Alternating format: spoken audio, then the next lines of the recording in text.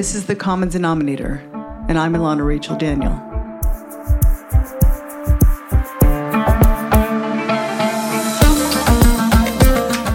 Today we speak in brief on the open wound that is the current Israeli hostage situation in Gaza, the impossible decisions that surround it, and the incidents which came before.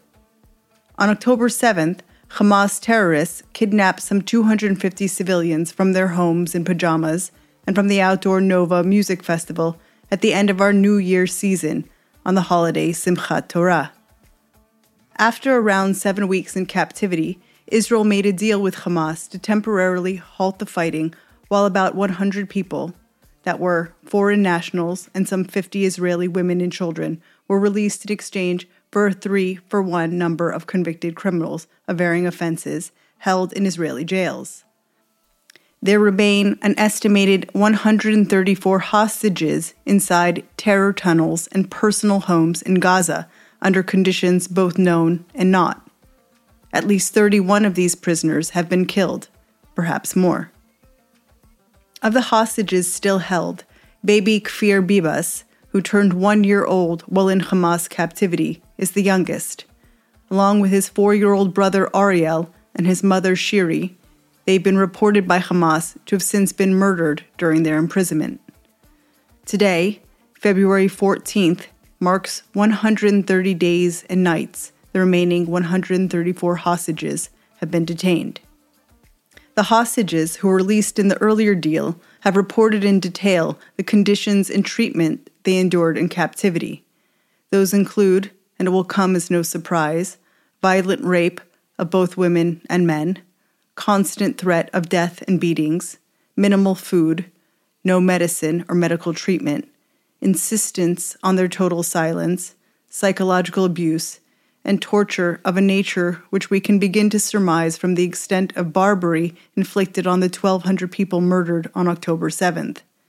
Certainly, with every passing hour they continue to be held, the chances for their safe return diminish.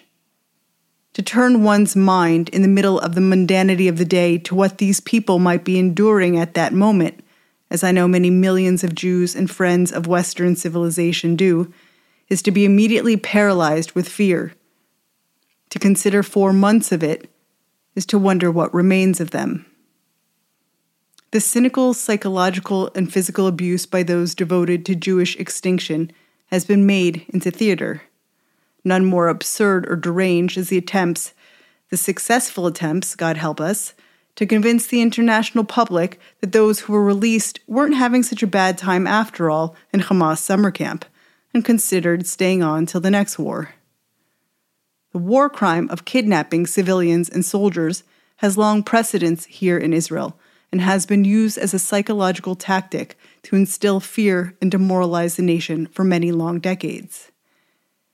Israel has responded to hostage situations throughout those decades in 2 ways, and both of them dramatic. With either the lopsided prisoner swaps for which we pay, if not now, then later, and the daring missions of which much of our legends are made.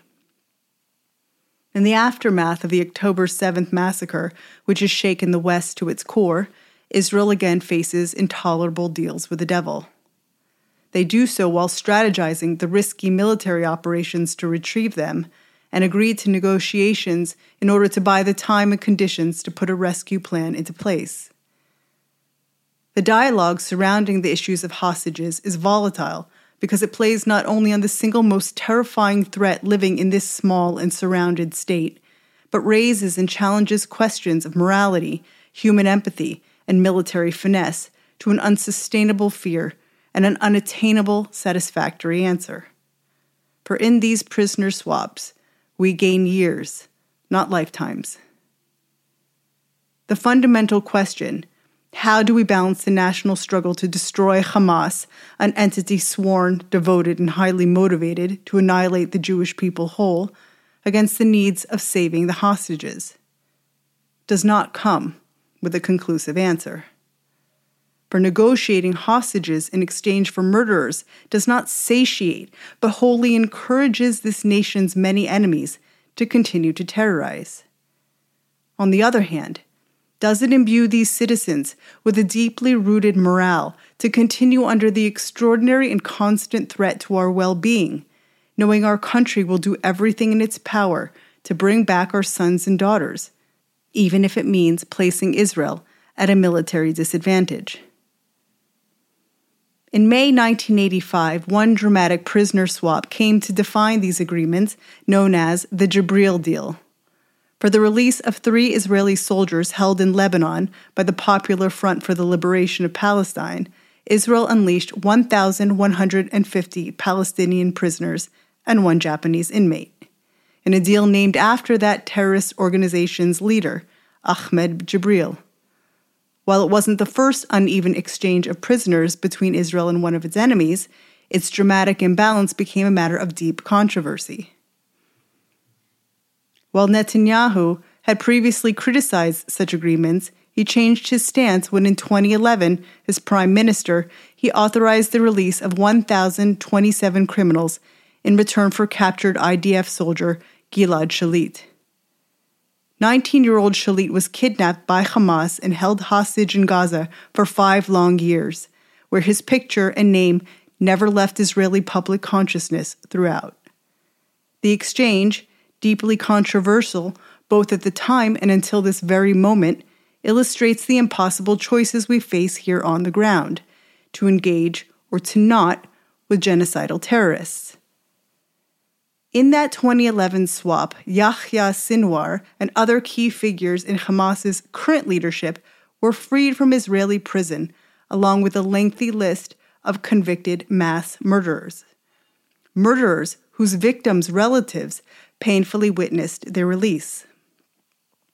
It was Sinwar's own brother who was he to kidnap Shalit. Sinwar is now a familiar name to those newly interested in Middle East politics, as he went on to mastermind the October 7th massacre, the single most savage, devastating, and personal attack on Jews since the Holocaust. Few would disagree. The way to satisfy the majority is when the IDF attempts daring rescue operations of their own accord, even with the risks involved. This method of dealing with kidnapping is called the suppression model, that is, the use of overwhelming force. Some of those attempts failed and resulted in the death of captives, none more tragically painful than the Munich massacre. In 1972, the Black September Group, a faction of the PLO, took hostage the Israeli wrestling team at the Munich Olympics. After unsuccessful negotiations, the German border police attempted and then aborted a rescue effort, and in the end, the entire team was murdered in cold blood, while it was relayed in real time on international media. After the resulting tragedy, many world authorities revised their strategies for dealing with hostage incidents and sieges. And there have also been successes, none more iconic of Israel's heroism than the Entebbe rescue mission. In June 1976, Air France Flight 139, en route from Tel Aviv to Paris, was hijacked by a joint operation of the Popular Front for the Liberation of Palestine and a left-wing German terrorist group named German Revolutionary Cells. After redirecting the plane to Libya for refueling, the hijacked plane headed to Entebbe Airport in Uganda, where the hijackers enjoyed the full support and protection of Ugandan dictator Idi Amin, who reveled in the international attention. Upon landing, the terrorists separated the Israeli citizens from the non-Israeli, a gesture all too reminiscent of the Nazi death camps where comparable choices were made. Held inside an old part of the airport, the terrorists demanded the release of Palestinian and pro-Palestinian militants imprisoned in Israel and other countries. Codenamed Operation Thunderbolt, the IDF flew 100 of its top commandos to Entebbe, where they succeeded in a surprise attack. There they took control of the airport, killed the 7 terrorists and dozens of Ugandan guards in an unprecedented 90-minute operation. Israel succeeded in returning 102 hostages alive. 3 were killed in the rescue, and another hostage who had been previously taken to the hospital was murdered on the orders of Idi Amin. Israel lost 1 soldier who led the raid. Yoni Netanyahu, our longtime prime minister's brother. It was a daring attempt that defined not only the heroes who accomplished the mission, but legendized the Israeli army in their commando capacity. Despite Gaza's proximity to Israel compared to Entebbe, 3,500 kilometers away, the difficulties of military rescue in dense urban setting, with a complex system of tunnels dug over 500 kilometers and up to 80 meters deep, on a terrain prepared over 17 years for just this occasion, and facing a virulence of hatred even Israel did not account for, proves an ongoing challenge. After months of debilitating strain and losses, Israel's people received at long last their first real win. A team of commandos succeeded in rescuing 2 Israeli hostages held in a civilian home in Gaza. Their return has renewed our hope and our conviction to win this battle against those who act to see the Jews and their state demolished, and to welcome all our loved ones back home. It is in being proactive, it is the experience of choice that allows us to rise to acts of courage, despite the risks. A definitive story of Israel is that of Ron Arad. Arad was an Israeli Air Force pilot who was captured in the 1986 war in Lebanon. After talks to release him broke down, Israel tried for years to locate his whereabouts. 2 decades later, as part of the cessation of hostilities after the Second Lebanese War in 2006, Arad's location was made part of the deal. But Israel claimed the intel Hezbollah offered was false. The IDF announced Arad's death in 2008, and they continued to search for his body to return it to Israel for burial. It was recently reported that even now, nearly 40 years later, the Mossad continues its search for Ron Arad. It becomes apparent this is a national promise made between citizen and state. So recurring is this issue. In 1986, after repeated soldier abductions in Lebanon and contentious prisoner exchanges, the IDF adopted the Hannibal Directive.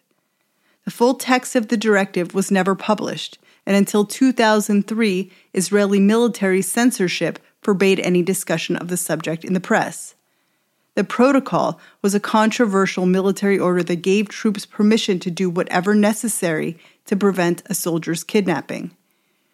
It's understood that whatever is necessary meant even if it means the death of the soldier being captured. Reportedly, the protocol was canceled in 2016. The psychological terror involved in being taken hostage is multi-layered, long-lasting, and a torture of a nature which cannot be encapsulated in word form. In general, the psychological impact, according to just one study in the Journal of the Royal Society of Medicine, includes cognitive impairment, impacting memory and concentration, confusion and disorientation, flashbacks, and hypervigilance or hyperarousal to further danger. One might also face emotional shock and numbness, fear and anxiety, helplessness and hopelessness, and dissociation from emotions and former enjoyment, along with survivor's guilt. The severe and sustained impact on children may be displayed in signs of PTSD and other symptoms like shame and pessimism, which may worsen over time. The study states that denial, frozen fright, psychological infantilism, and learned helplessness are not age-specific.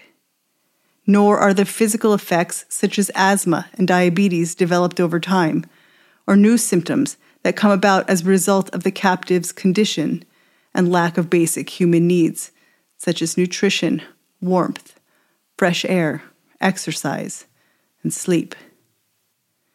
I would argue that these crimes of mind, body, and soul are being done to the individual. They are being done to their families, and in fact, they are being done to an entire nation, on repeat. We seek to break the cycle because it is damaging not only many lives, but the very experience of it. What does halacha, Jewish law, say on these matters? There's agreement that releasing captives is a profoundly important commandment. Further, our value of life shapes the structure of our society. It is definitive of Jewish faith and peoplehood. Our seeking of life is definitive, but nothing can be at any price. This is the meaning of practical. The majority of rabbinical opinions state that if a ransom is too outrageous, it should not be paid, for it encourages the perpetrator to do it again, and even to increase his demands. There was the famous story of the Maharam of Rottenburg, who was taken hostage 800 years ago. He refused to let the Jewish community pay the emperor of the time the exorbitant price for his ransom out of concern for the above. He died in prison. It is understood that his personal sacrifice prevented the capture of other leading rabbis and the financial collapse it may have caused countless communities. We value life, and we seek it. Understanding this is structural to understanding the Jewish perspective, but not at any price. For payment of any price makes mockery of life itself. Those who despise us understand this well, and you should too. The relentless kidnappings are testament to both, for our enemies know it is the most successful way to maximize the damage in one act of terror. Hamas, Hezbollah, and their ilk state openly that they will win because we love life too much, while they are unafraid of, and in fact welcome death. It is perhaps this precept more than any other that defines the impossible we face daily. Many the world over are aware of the Bring Them Home Now campaign, as it's been an internationally recognized effort to pressure governments to do all that is possible to bring the hostages back. Most certainly, the families of those suffering in Hamas captivity must do all in their power to gain their loved ones' release. But there have been internal criticisms as well, both of the origins of the campaign as well as the rifts created within Israeli consciousness as our goals for the war become dual. The Tikva Forum was created as an alternative dialogue to the Bring Them Home Now advocacy group, and they actively oppose any negotiations with Hamas. The group is made up of religious Zionists who say they're putting country before loved ones. Tzvika Moore, whose 23-year-old son Eitan is being held right now in Gaza, said, quote, "It's not just about my personal suffering as Eitan's father. It's about the nation as a whole. I can't let my personal hurt take priority over collective interests." On the other hand, Liran Berman fears the worst for his 26-year-old twin brothers, Gali and Tzvi. He said, quote, "We see that when there's a deal, hostages return, and in between, when there isn't, only bodies come back. Only through a deal will we get my brothers back," Berman said. And there we have it. An event that stands out distinctly in my memory is that of the 3 boys. Those living in Israel will recall it well. In June 2014, 3 teenage boys who were hitching a ride were kidnapped and later found to be murdered. In the 18 days that followed the kidnapping, my experience was of the entire nation gripped. You went to the market, you picked your kids up from school, you waited in traffic, and you thought of those 3 kids all the while. The nation gathered in prayer for them and held out hope they would be found alive, and soon. And we wept together as one people when they were discovered to have been murdered and hastily buried almost immediately after their kidnapping. We experience these tragedies as if it happened to our own family. We do so because of the dog whistle of millennia embedded in our DNA.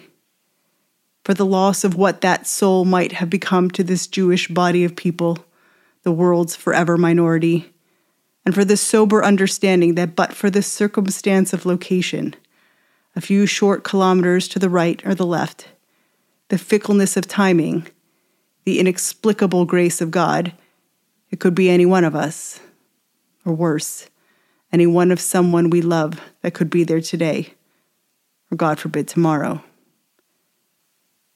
the Sophie's impossible choice that Jews meet with time and time again, choices that never do become easier to make. I'll meet with you here next week on The Common Denominator.